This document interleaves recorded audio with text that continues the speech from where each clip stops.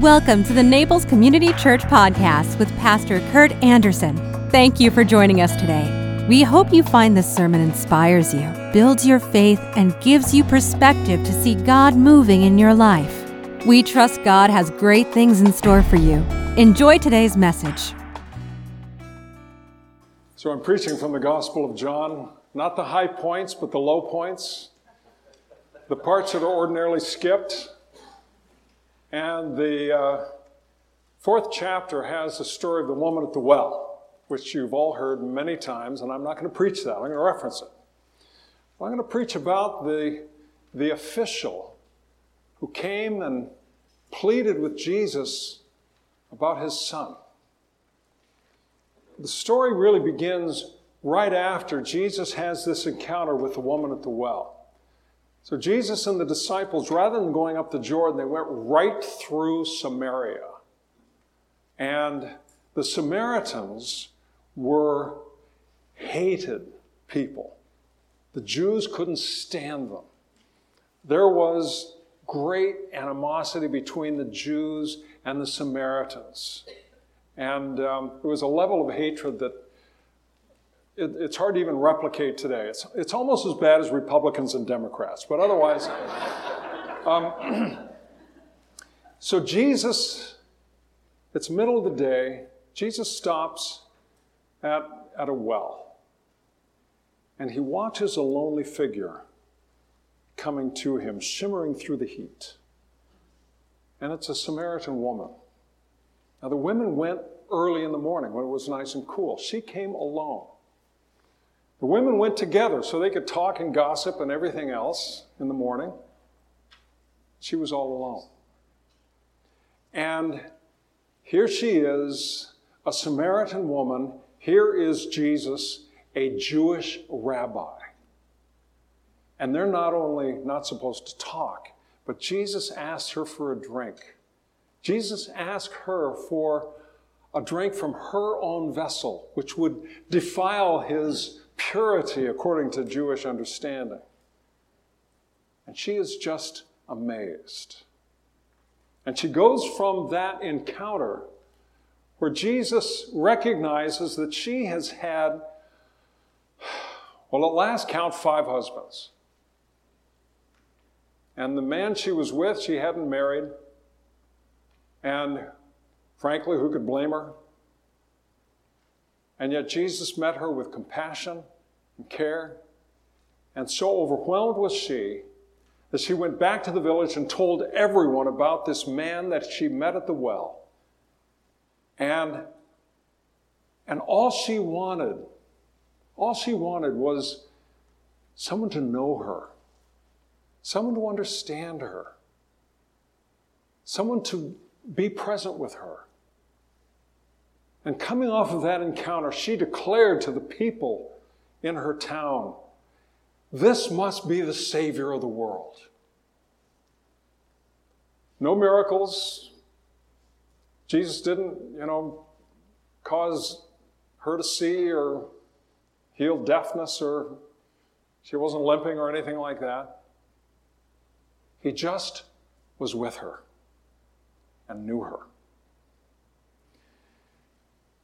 And so the whole town comes out based on her testimony. And many of them see Jesus and are amazed at what they've heard. And then they heard him and were amazed at this man. So we pick up the story at that point.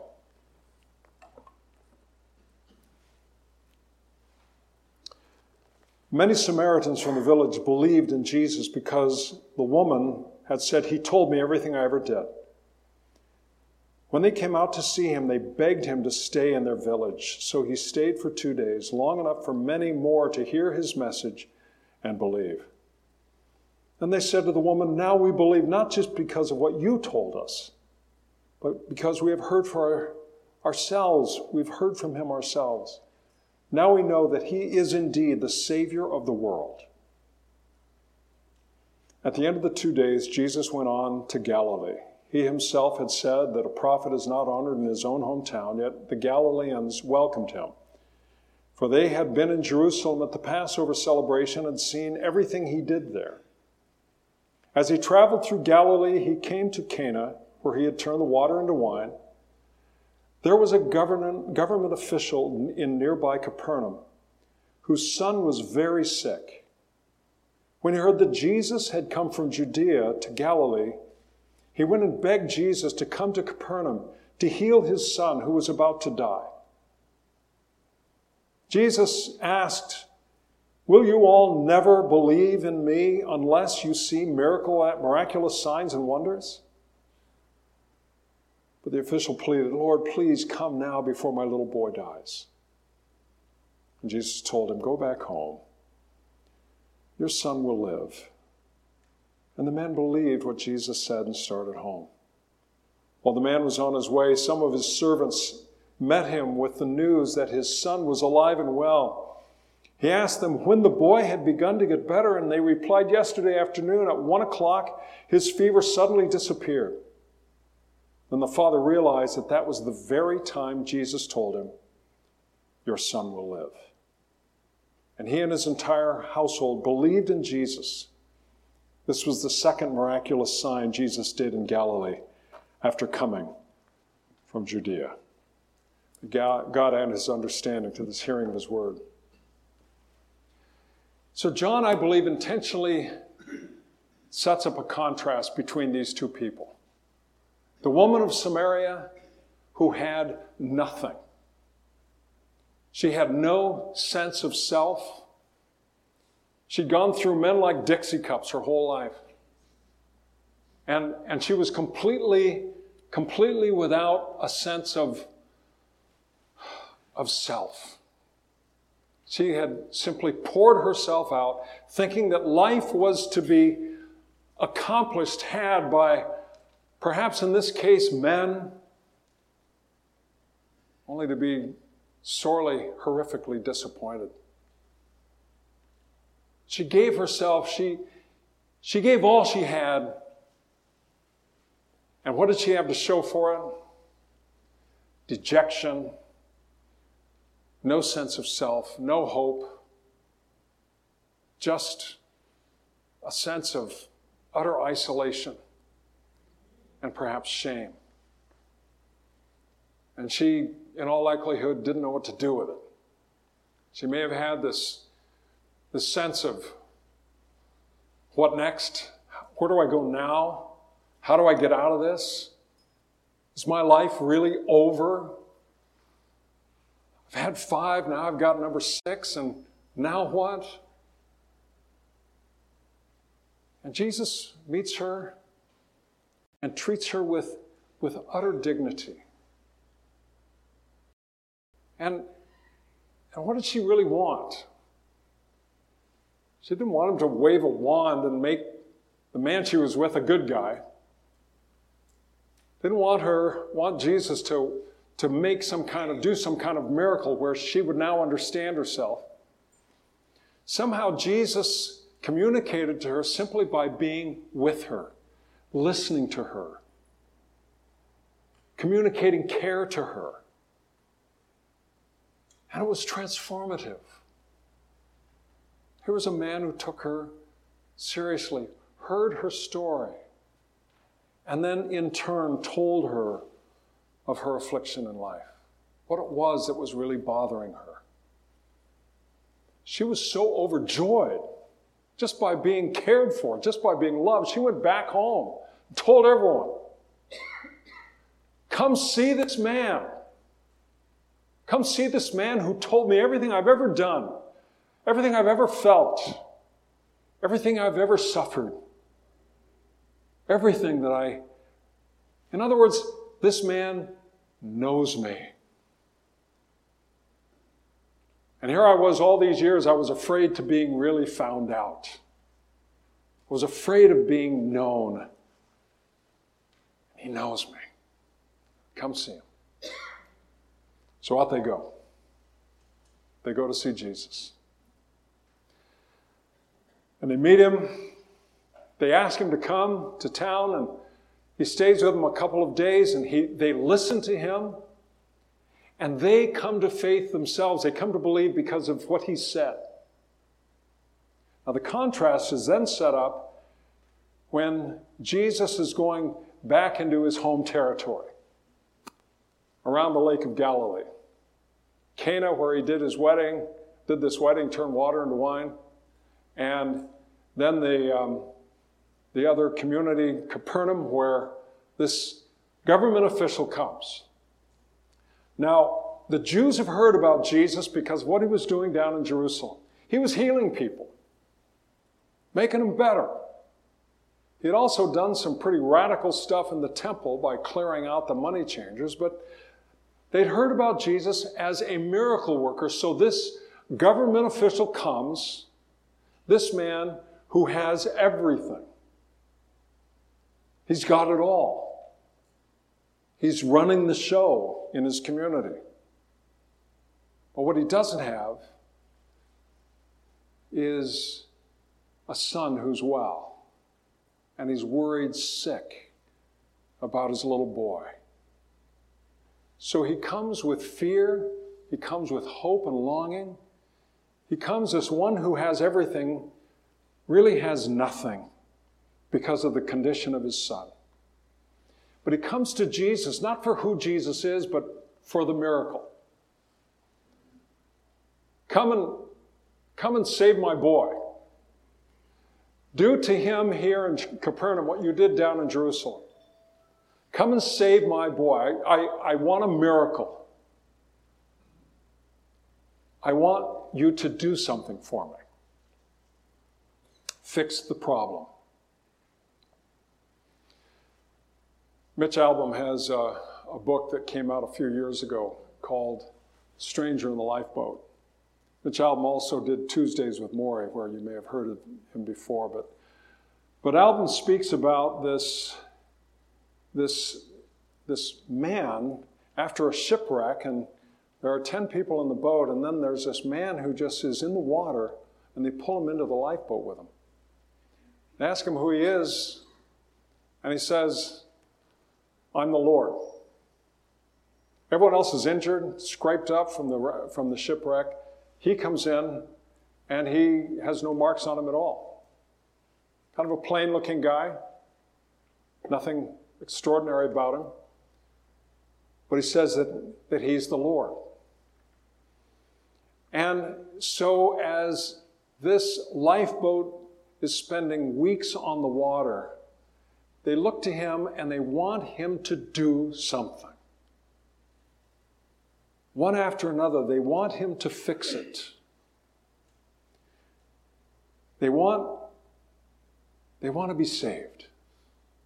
But the saving that they want is to make it back home.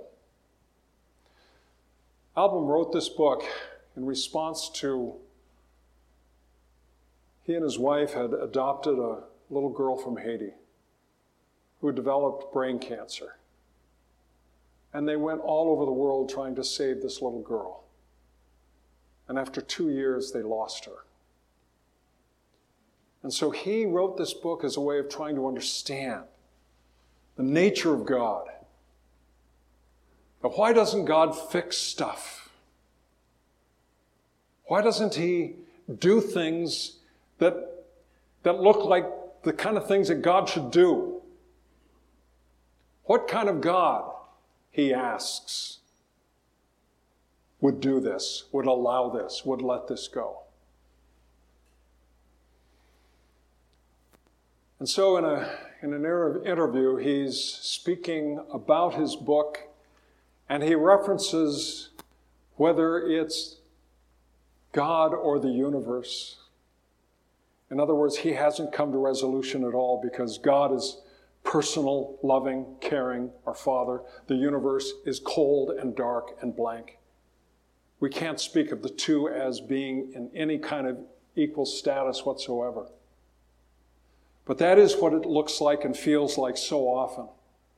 And that is God there, or is God just as dark and cold and blank as the universe? And how do we resolve this ourselves when we suffer loss, when hardships come our way? How do we resolve this when We cannot understand how God would allow such a thing as this. Is God any better than a cold, dark universe?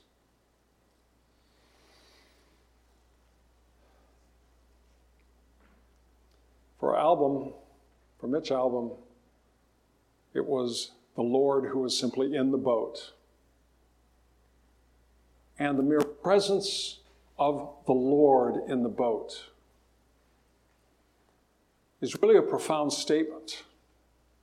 The mere presence of God with them. But that he didn't do what they wanted him to do is where the conflict comes in. And it's a conflict that we live with to this day. When Jesus does his miracles, those are signs.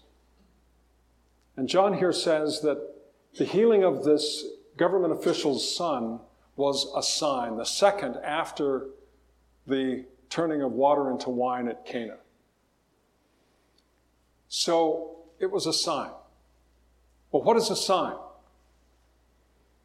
A sign is not the thing. A sign points beyond itself.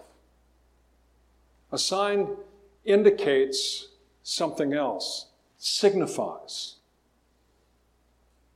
And so the sign that Jesus gave to this man pointed to himself.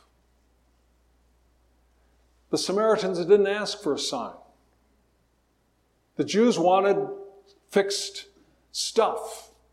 They wanted sign after sign after sign, but would they ever understand who Jesus was if they didn't look beyond what Jesus did to who he was? But Jesus was with them, among them. He was God in their midst. Nobel Prize-winning author Elie Wiesel wrote this frightening little book called Night, in which he detailed much of his experience as a survivor of the Holocaust. And he tells of one gripping account. And it was that there were 3 prisoners who were going to be executed, hung from the gallows. And the whole camp was brought out in Auschwitz to watch this execution. And much to everyone's horror, there were 2 men, and then in the middle, a boy, 7 or 8 years old. The 3 of them to be hung at the same time. And the nooses were placed, platform released, and the rope in the middle kept wiggling because that little boy was not heavy enough for the death to occur. And Elie Wiesel writes about 2 people standing close by and one saying to the other, "Where is God? Where is God now? Where is God at a time like this?" And the response from someone in the crowd was, "There he is, hanging on that gallows." That isn't a resolution. That doesn't resolve. But it tells us that God is with us, that he goes through it with us, he endures with us, he suffers with us, that we're not alone in our suffering. He carries us, and he is among us. So this life doesn't bring us nice solutions. We live in a fallen world with rough, tough problems. And that he himself has endured with us the very worst of what this life can mete out. And so we are not alone. So the Samaritans sought the person of Christ. The Jews wanted a sign, but the sign, once they understood, also pointed to the person of Christ. And in it all is the harsh reality that Jesus will heal on occasion. We don't know when. We don't know why.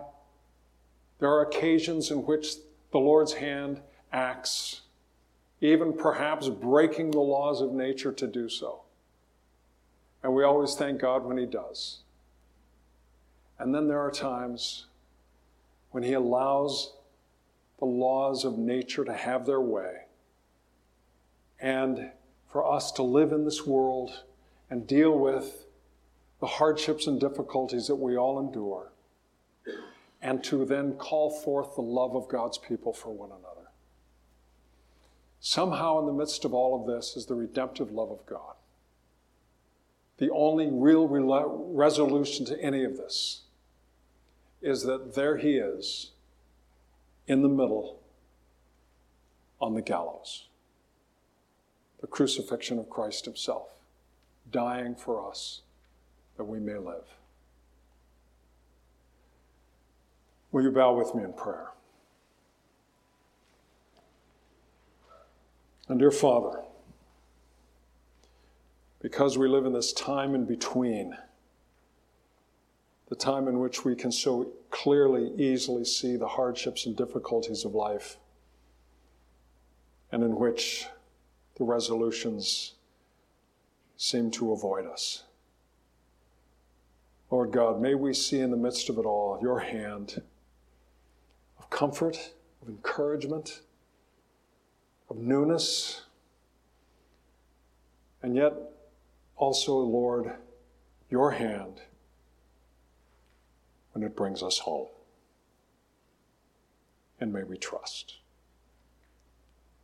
We ask this in the name of Jesus Christ, who is the Savior and Lord, who gave his life that we might live.